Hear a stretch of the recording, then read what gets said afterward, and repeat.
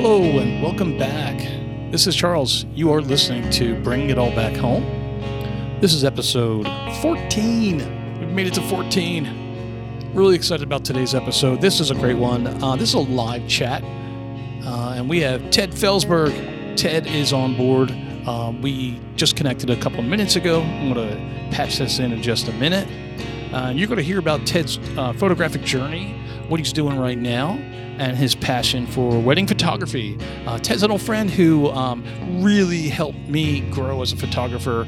We worked together on a couple of shoots with Speedlights and one of Ted's old friend, Caitlin, and I have great memories of working with Ted, and he's just a wonderful guy. So hopefully you will check out this podcast and connect to his Facebook page as well as his Felsberg.com.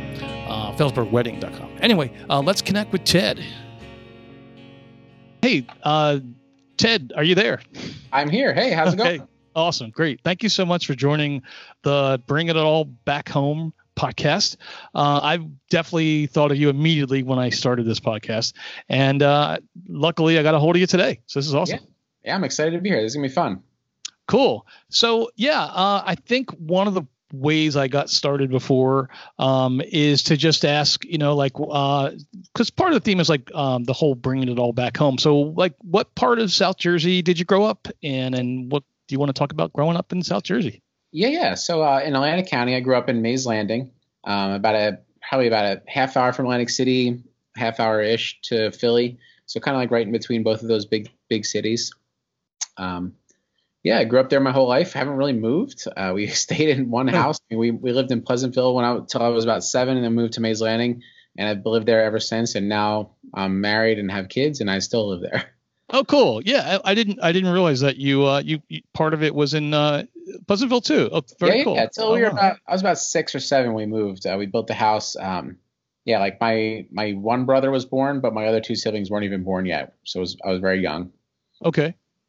Wow. So, right now, like I said, you're back in Mays Landing, and, does it feel interesting being, cause I can kind of relate, in the same way. I'm sort of back in the same area I grew up in too. Has there been a lot of changes near you, or are things, just in terms of the look of the town, more or less the same? Well, it's interesting. Not much has changed where I'm at I'm in a similar area to where I grew up. So Mays Landing, if you go in town, is a town, but we always lived on the edges. Like we were the last mailbox in Mays Landing before you got to Vineland. Okay. My parents moved to that spot specifically because of the woods.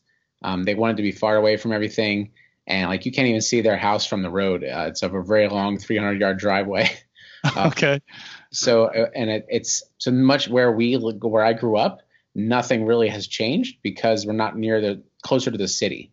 Like where the Hamilton Mall is, that has been built up so much over the years, since I was a kid, our stores and stuff there, everything's changed. But where I grew up, 10 minutes away, nothing really has changed. And now where I live now is about 5 minutes from my parents, and same sort of thing. Like we're just in the woods, nice and quiet woods. Cool. So growing up there, were you a camera guy at any point in, say, junior or high school? Did cameras come your way? It's fascinating to me because of what I do now. No, not really. Like when I was a kid, I remember being about 9 or 10, and I got a little purple camera. I can't remember. I think people who made it was either Pentax or it had to be one of those little brands, but it was literally at the time maybe a $10 or $20 camera. One of those tiny purple ones, 35 millimeter roll of film. Yeah. And I was a kid and I thought it was fun. And I took pictures of, different family events and things like that, but only for a year or two. And then that thing broke and I never picked up a camera again. So that was literally my only time ever owning a camera. Because back then, there was no cell phones where everybody had a camera in their hand. You either owned a camera or didn't. Yeah. And that was the only time I had a camera. I was maybe 10 or 11. And then I did not have another camera until I started doing this as a profession. So how old was that? That was 2010. That's so cool. Wow. That's amazing. Yeah. Wow. That's really cool. So yeah, I could. That's amazing. It's a really well, and two, it was the kind of like that year, 2010, 2011, whatever. So much was changing. So many tools were coming our way, and when it came to digital photography, yeah. Yeah, 'cause I met you in 2010, and I think that was in August. The following year, I remember the date actually. It was like June 10th of the following year is when I bought my very first camera. Nice. And which one was that? That was the Nikon D90. D90. Yeah. Top sensor digital. Right. And I recall, I think I recall this correctly, but around that time there was somebody else working with us, who kept going through different gear. I mentioned, him on one of the other episodes where he kept flipping, like I'm all Canon now, and then he would sell it all. I'm all Nikon. Who, man? No. Tom, who was Tom. Yeah. So I actually have I got the 18-105 that came with, I think, his D90 kit. Okay. Or it might have been a little bit of an advanced kit. That was a great little lens. But so you got the D90 and did you get a lens with it, or was it separate? So I bought it from a college student on Craigslist. We met up in Philly. She was using it for projects and things for school, and then just, I guess was upgrading to other things, and sold it to me. We met in a parking lot at a store somewhere, and I bought it from her. I wanted to use it that night. My wife was a dance teacher, and so her dance recital for all her kids was that night, and I wanted to get started right away trying it out. So I went to T&F Camera in Vineland right after I met with this girl, and I bought a nifty 50. Yeah. I think I was talking to you about it, and that's why I ended up with that. One, for the price, I was really just entry level. But two, I think you were explaining to me that's a nice entry level camera lens where you're not going to get a ton of features with it, but it's clear, it's sharp. The wide aperture lets you get some stuff in darker light. And it was, I think, $100. Right. So it was great. I went and got that, and that was my first kit. And that started it all with that shoot as well. I still have that lens. It's kind of sentimental now, so I never want to get rid of it. Oh, that's awesome! Wow.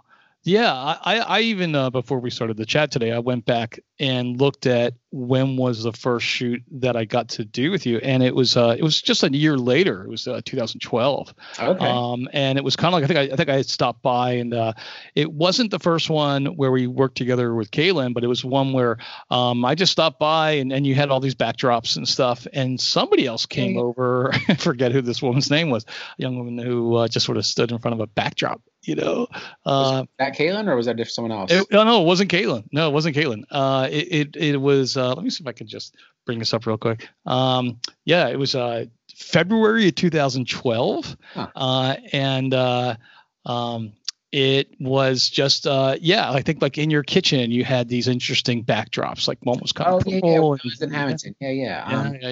Yeah, that was fun. When you start photography with a journey, you start at the beginning and you don't really know what you want to learn because there's 1,000 things to learn. So you just kind of find photos you like and you're like, oh, I wonder how they did that. And, you start to ask questions of people. And the hard part about I think about learning photography is the information, one, is subjective to the people that are doing it. Like, is this an art form to them? Is it a job to them? Is it a hobby to them? Because all of their perspectives are going to come over in their opinion, and doesn't necessarily mean they're right or wrong. It's just something different. So you really have to weed through advice that's maybe bad, but also advice that just isn't applicable to what you want to learn, Yeah. It was so tough, especially with online learning. Like there's just thousands of ways to learn stuff online. Yes. I would read all of it, watch all of the videos, meet with people in person, and still not necessarily know what I was trying to learn from that experience. So it took a long time. Yeah, I agree. And I think that it's such a different decade. I mean, even though we're just talking about 7, 8, 9, 10 years ago, whatever, the cameras even the D90 or I guess it's equivalent back then, maybe the D300S or whatever. these were amazing cameras for the time, but they weren't exactly rock stars with ISO yet, and like you mentioned, like there were places to go online, but there weren't like as many YouTube channels, as not even close to what you have now. So yeah, I'm kind of I think anybody jumping in the last 2 or 3 years with these 20 megapixel cameras or 24 and the killer ISO and the gazillion YouTube channels, they can definitely take advantage of that in a way that I think it wasn't quite there 10 years ago. Yeah. One of the things that I remember very much with that being around those early years was the interest, especially in using light. And whether it was a simple modifier or a speed light or doing light painting, even, I remember you jumped into that right away. Like just it was fun exploring that stuff. I love that. And I think when I first started photography, did I ever tell you the story of why I started doing photography? Maybe, but then again, refresh my memory because I'd love to hear. So when I was working at Apple with you, basically, I was working another job during the day at an engineering firm, and I got laid off. It wasn't necessarily because I was doing a bad job. They were laying off a ton of people because they just couldn't afford to keep that branch open anymore. And so it was sad because I worked hard to get the job. I thought I was pretty good at it, and it was out of my control to keep that job. So I felt powerless. And so I had this thought that I wanted to have something on the side so that if this ever happened again, I wouldn't be at a giant loss. Because at the time I wasn't married yet. Actually, no, I got married in 2010. That's right. So I got married in 2010, and we didn't have kids or anything yet. But I was like, man, I have a family to support now. Like I can't just rely, on people, a job maybe laying me off. So I feel lucky. I found this book. I forget how I even found out about it, but I got this book. It's called The 48 Days to the Work You Love. Oh, wow. And it takes a while. It's not like a one-time read in a couple of days and you're done. Yeah. It's more like a workbook where you spend some time doing these projects to discover what you're the best job for you is. And it took about 48 days. So I think in the beginning of the book, I had a list of maybe 50 different things that I could be doing to make a living, and things that are more of a calling, things that are more of just a job or a career. And by the end of this book, the list got shorter and shorter and shorter, down to the last thing was photography, which is still so funny to me that this even happened. Because like I said earlier, it wasn't a hobby of mine. It wasn't a passion of mine where like, oh, I'm really into photography. I had a camera when I was 10 and that was about it. Wow. Yes. So yes. But I believed it. I was like, you know what? I'm on board. Let me do this. So I had a gold coin that my dad gave me when I was a kid. I sold it and got, I forget how much money, but it was enough to buy that camera from that girl and the lens. So that's kind of how I got started. And I said, I'm going to follow this all the way through. And I've been one of those kind of guys where I'll start a new passion or a new project and I'll be really on fire for it for a short time, and then it'll kind of just die off and fade away. Right. Not just hobbies, but also jobs and stuff where I'm really excited about it. And then it just turns out where I'm like, this isn't that fun anymore. Yeah. So there were influences in my life that said, oh, this isn't probably going to be what you're doing, but have fun, enjoy. But I took that almost not as like a taunt, but as a challenge, like, yeah, you know what? I am going to follow through all the way with this. And I did. So like, I just spent every second pouring over information and learning, and just kind of dove headfirst into the photography world. It didn't happen overnight. Like, as you saw, I mean, I look back on my photos from 2011 and I don't ever want anybody to ever see those. They're terrible. But I learned and learned and learned and learned. And here we are in 2019. And now I do it full time as a career. So, that was pretty exciting to me, the whole story of how it happened, because I'm 34 now and it took me a long time to figure out what I was here to do. I've had 20 different jobs for careers or just things to make money. Yes. And now I have something that I can call career, where I work for myself, from home, and it supports my family. So I'm very excited about that, very thankful, very blessed. I didn't ever think it was going to really happen this way, and I'm really just thankful to be where I'm at. Yeah, thank you so much for sharing that, and that brings that that there's two such strong things that you just conveyed as well. I mean, like in the sense that, number one, like you said, like kind of like toning yourself, like there were all these other whether it was a job or what have you, things that would jump up as being really, really interesting, and then cool off being like, well, yeah, I'm ready to look around for something else, so I would take a guess that one of the things that really helped you keep your interest, as well as not just interest, but your passion in it, was just getting better, getting so much better, and seeing that curve, seeing from, like you said, the earlier stuff to when it really was kicking in, Yeah. And then as well, like you mentioned, the opportunity to keep taking on new projects and feeling like this absolutely is going to open up not just a new, but a different career, like a career that, like, as you mentioned, you're doing full time now. This is your gig. Yeah. Well, and that's another interesting point too, because in the photography world, there are so many different types of photography, and in the beginning, I didn't necessarily know what I wanted to do, but in the interest of it not being just a hobby for to do for fun, in the interest of trying to make a living off of it, or at least a side hustle, it had to be something that was somewhat lucrative. So I tried different things out, and I love.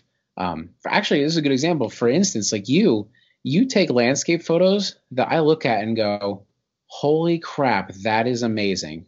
Like, I just am in awe of the beauty of it. And I feel like the niche for landscape photography is a lot smaller and narrower. Yeah. That people that do make money on it and have a living off of that, it's harder to get into that and less of those people. And so I didn't feel like that was a good entry point for me to get into, to at least to make a career out of it. So sure. I do a couple of those for fun, but I ended up finding the niche I wanted. But on the topic, like, I tried a lot of different styles of photography out. If you remember, I tried dance studio photos. Oh yeah. Where we would have 60, 70 girls from the dance studio come in and over a couple of days, and we would take, portraits of them against the backdrop. I tried baby photos, some product and food photography, which is actually, I'm revisiting that stuff now. Just a myriad of different things. And as you know, I discovered wedding photography, which is I feel like my calling. Like, I get so much out of wedding photography, more than just the money.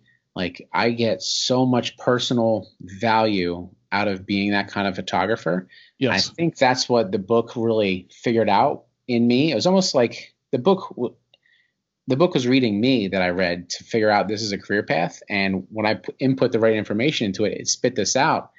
And I think the magic behind it, it knew what I value, what my personal values are. And I get so much back. Fulfillment, that's the right word. I get a lot of fulfillment out of what I do, because it's not just, I found something I can make some money, it's cool. Like right. That, I wouldn't follow through with that. Doesn't have any weight to it. But the weddings itself, like, I cry at least half of the weddings that I photograph. Yeah. I don't even know the people more than the 2 or 3 times I talked on the phone with them before their wedding, I just connect so well on the level of family values, of our American culture and history of marriage and weddings, the Christian aspect of marriage that I believe in, like, just all of that intertwined with, the family aspect. I get a lot of fulfillment out of photographing those moments happen throughout a day. And that's really, I guess, what does it for me.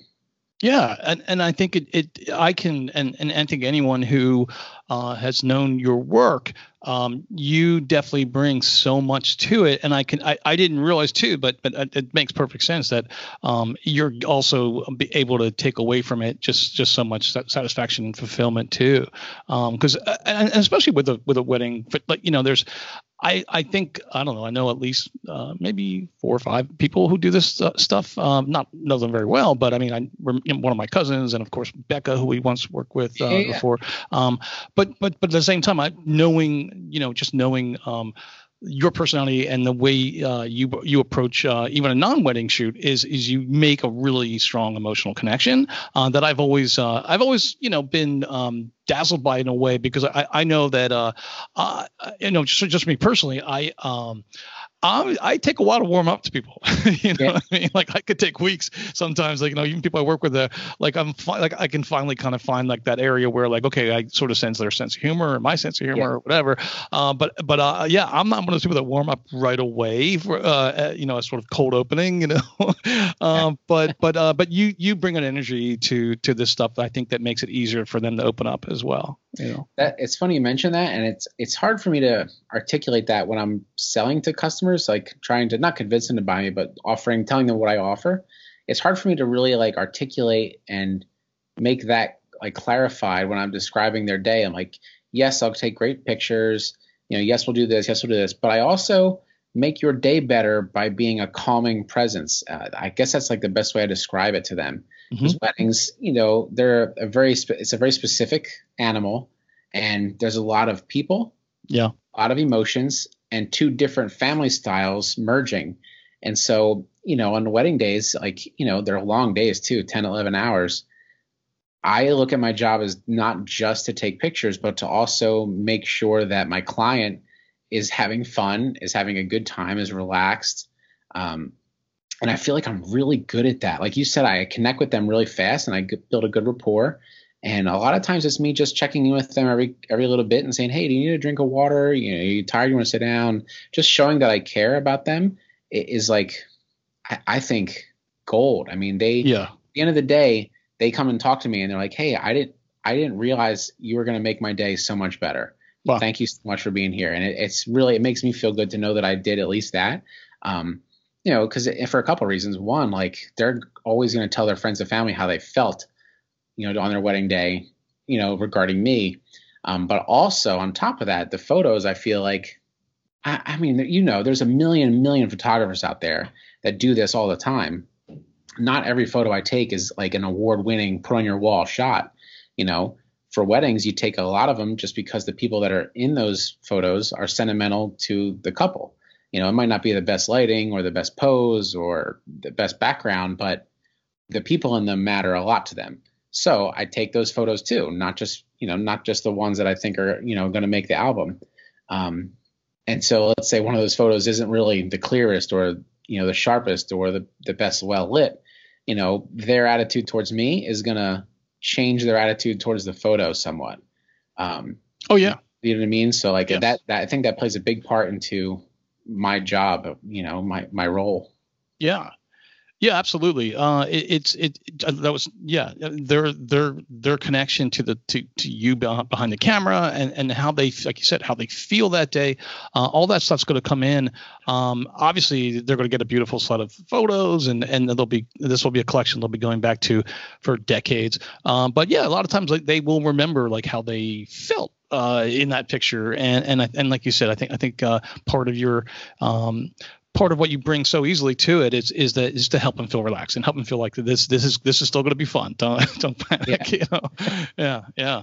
So I'm sorry. Yeah, go ahead. Off and like make them laugh a little bit because they're sometimes tense. Especially grooms, the guys.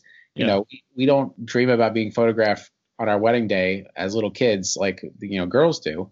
And so it's funny to kind of like loosen them up because then I can see them become more relaxed as the day goes on because I'm helping them. I'm getting them used to the camera, the photos. Sometimes I want them to look at me and smile. Other times I want them to just enjoy their family and I'm going to get candids of them. And so they get used to it after a while and it makes the whole day flow so much better. And the question just came up on the top of my head as you're talking about that. Do the grooms sometimes surprise you with their emotions? Like, have there been more of a surprising, oh my God, the groom can't stop crying, as opposed to when you first met them? And on that note, I love those photos. To me, that's what I want. I want every wedding. I want pictures of people crying because the emotions, the emotions make the photo better. Yeah. Like, yes, I want good lighting. Yes, I want a good pose so people look their most flattering, and I want cool backgrounds. But the emotions are what make the viewer looking at the photo have a connection to the people in it, I think. Mm-hmm. They might not be connected to the flowers in the field and the trees and the water behind the person, or necessarily their clothing they're wearing. But if you can, that's why I love couples. Like me and you have practiced with models. And to me, I find it challenging with one person because there's no emotional connection necessarily to anything they're touching or posing. Like it's different. But with two people, I have them touch each other a lot. And even from a far away distance, like let's say I'm doing a silhouette and they're on the top of a hill far off, you can still get a feeling of emotion just in the way they touch or look at each other. Interesting. And I feed off of that. So when it comes to tears, oh my gosh, I took one of my favorite photos this summer. The groom, they did a first look where the bride came up behind him and tapped him on the shoulder. He turned around and saw her for the first time, and he burst into tears instantly. And sometimes even with a long lens, it's hard to see tears because they wipe them off before they come down their face a lot of times. Yeah. So you try to grab them when they're touching their eye or their nose or wiping their eye. You try to catch it at that specific moment. And he like covered his mouth because he was in such an emotional state where he couldn't believe how beautiful she was. And dude, that photo, oh my gosh, it like all the feels. I cried a lot that day. It was a great day. Awesome. I love that stuff. And to answer your question specifically, you never really know who's going to be the crier at a wedding. I see. Okay. We did a wedding for an MMA fighter who like owns an MMA gym where he coaches people on MMA fighting, like a real professional. Where if you saw this guy, you'd be like, "Yep, I'm not ever going to cross that guy." And as soon as his wife walked down the aisle, he bawled like a baby. I mean, it was the most emotional, sweet thing ever to see this big, strong, macho man just be gentle and, in love with his wife before he even, got to hold her hand. So like, you never really know, you never really know who's going to cry. And that's why I try to just be so ready for every single thing that happens.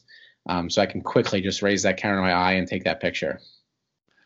Awesome. So speaking of raising that camera to your eye, so I'd love to just sort of segue a little bit back into the gear as well as maybe if it's okay, like the Colorado thing you shot. So when you went out right now, awesome. So tell our listeners, what did you bring? How did you go out there? What is your stuff, if you don't mind? Go into some little gear talk, and then a little bit about the shoot if you want. Yeah, the Colorado one. So I went to Colorado for a wedding, actually for one of our old coworkers, Stacy. Yeah, Stacy, yeah. Her wedding was in July, and she doesn't live in Colorado. They live in Kansas, but it's a special place for them where her and her husband, Jesse, they go camping there every year at this place called Maroon Bells Wilderness in Aspen, Colorado. And it's extremely picturesque. I mean, imagine two mountains on the left and the right of you that are green and lush, and then in the background between those is a snow-capped mountain where there's snow on there even in the middle of summer. And then in between these two mountains is a nice little river lake, a small little lake that goes between them, and then a big field of green in front of the lake. So yeah, a gorgeous, gorgeous scenery. I mean, unbelievable place to have a wedding ceremony. I was out there for 5 days because basically with flying, from being in a photo group that I'm in, you hear a lot of the do's and don'ts about everything, from backing up your files to traveling, equipment, stuff like that. So I knew to get there early in case there was a problem with the flights. I didn't want to try to arrive the morning of the wedding. What if the flight got canceled and you got a photographer? So I arrived 2 days early. The wedding was on a Tuesday, and I got there Sunday, just to get acclimated to the high the altitude. Yeah. Because it is no joke. Like, you get tired walking about 20 feet up a set of stairs, or you get really tired, like, just because of how thin the air is. Right. So that was one part of it. But I also just wanted to kind of get used to the area and spend some time photographing other things. And so the trip there was pretty easy. I took a lot of things out of my bag. One, for security, I have like little multi-tools which have a knife on them, so I took that out of my bag. I took anything that had a lot of metal, took that out that I didn't need it, because I overpack for weddings. I bring things like hair ties and bobby pins and safety pins, just to, a sewing kit which I've used multiple times to sew dresses back on, for the bridesmaids or the mother or the groom or whatever. So I took out a lot of the non-essentials. There's also weight limits for checked baggage, so I decided to put 2 light stands. I got a case that holds 2 light stands. Really? And then on top, there's other compartments for clothing. So I was able to fit all my clothing and 2 light stands in my checked luggage. And I got it to like 46 pounds. I think 50 is the limit where you start paying hundreds of dollars more for weight or whatever it was. Right. So I got 2 light stands in there. I brought a water jug with me because I drink a lot of water at weddings, and even more important in Colorado, you need to drink a lot of water to help balance out the thin air. And what else did I pack? Just clothes, sweatshirts, my nice shoes. Yeah, packed all my stuff, the essential stuff. Then for my camera equipment, I got everything into 2 carry-on bags, 1 backpack and 1 satchel. That was a little tricky because I bring a decent amount of flashes with me, but I brought like 6 flashes. Whoa. 2 for on my camera and then 4 for using off camera and some backups. I brought 4 lenses with me. I used 3 throughout the entire wedding day. 3 prime lenses that I use for everything, and then 1 macro lens that I use just for like ring shots. That's pretty much all that lens is used for. But I brought all of those with me, and then my 2 bodies, 2 cameras. Okay. For that trip, I brought my 2 cameras were my Nikon D750 and my Nikon Z6. Yes. And I recall the D6 was fairly recent, right? Yeah. I got the Mm-hmm. Z6 in February. I actually just bought another one a couple weeks ago because my D750 I got wet at a photo shoot, and that does not surprise me, Ted. Yeah, yeah, right. I was at the beach. Man who goes into a river with a camera on his. And that one was a rental too at that time. Yeah, I remember that. But my D750 got wet, and I thought it was a water sealed lens. Like, it's pretty good for weatherproofing, so I thought it was gonna be okay. The lens was fine. The camera, it took pictures, but the screen stopped working. So I know the film guys are like, well, you don't need a screen, whatever. But I use that camera for video as well, so I kind of needed the screen. Yeah. So I bought a Z6, a second one right after that. Good news though, yesterday I turned that D750 back on and it works now. So that's amazing. Keep awesome. It as backup. The screen works. Yeah, the screen suddenly came back to life. Wow. Yeah, I was going to try to get an insurance claim for it, but I don't need to do that now, which is great. So when you got your 2 cameras with you and I guess 2 out of the 3 primes, what are you typically switching from? Like, are you going wide in portrait mode or something? So I don't know if it was you or someone I saw online. I think one time was like, if you're gonna do prime lenses, because if you do zoom lenses for weddings, there's 2 that you basically need to cover everything: the 24-70, right, and 70-200. That covers everything. I mean, maybe not an ultra wide, but that's on a wedding day, that's pretty much all you're ever going to need of those 2 if you do zooms. For primes, you might end up with 6 lenses, just to get all the focal lengths you need. So one guy that I read online impressed upon me the idea of doubling your focal length at every lens. So I was like, that makes a lot of sense. So it took me a little while to get the right equipment over that, but now I do that where I have a 24 millimeter, 50 millimeter, and a 105. Basically just use those 3 lenses the entire day. It's fantastic. So to answer your question, my one camera, I use the 50 millimeter a lot. Oh, that's interesting. Bringing it all back to the very first D90. Exactly. Yeah. Oh, that's interesting. I've gone through 4 or 5 different 50 millimeters since then. Right. But, what do you want? You got a Sigma now? What are you shooting with? Now I'm on the one of the first lenses they came out with the Z6, and Z6 was the 50 millimeter 1.8. Okay. Speaking of, I have to show you something at some point. It's how back in the day, like, lenses had a really creative lens flare. Yeah. And then over the years, the manufacturers would put coatings on the lenses to help reduce that, because it's not always desired to be in photographs or videos. Yeah. Well, I mean, I think they're amazing. I think it's the coolest thing ever if it looks nice. But newer lenses, you just don't get that. Well, it turns out the Z6 50 millimeter 1.8 lens that I have, I was shooting in LBI recently for an engagement shoot, and the sun was setting right behind the couple. We're on a hill and some brush and stuff, and it made the most gorgeous red rings of light coming through the lens, like 2 or 3 at a time. Wow! And I was I didn't even see them in the camera, but I was blown away when I got on my computer looking at them. Because my friend who shoots Leica cameras, he shoots these $8,000 or $9,000 Leicas all the time. His lenses do that, but that's why he owns them, just to get some of those cool effects that these specialty lenses and cameras can do. So I was not expecting that in a $600 lens, for my Nikon, and I was just blown away by that. But anyway, back to the question. So I basically do about half of my photos on a wedding day with the 50 millimeter. And then my second camera, which I carry on me all the time too, because I carry 2 cameras. I switch back and forth between the 24 and the 105 based on whatever's happening at the moment. Right. Okay. No, that's really interesting and fascinating to know that. I mean, from I think I remember vaguely when you told me, I've gone prime, but it's interesting to know that the zooms, even though they're getting better and better, they're not pulling you back. I mean, and I suppose the weight's got something to do with it too. That and the sharpness. Yeah. I mean, I don't know, the zooms, you know what it is? The zooms is the aperture.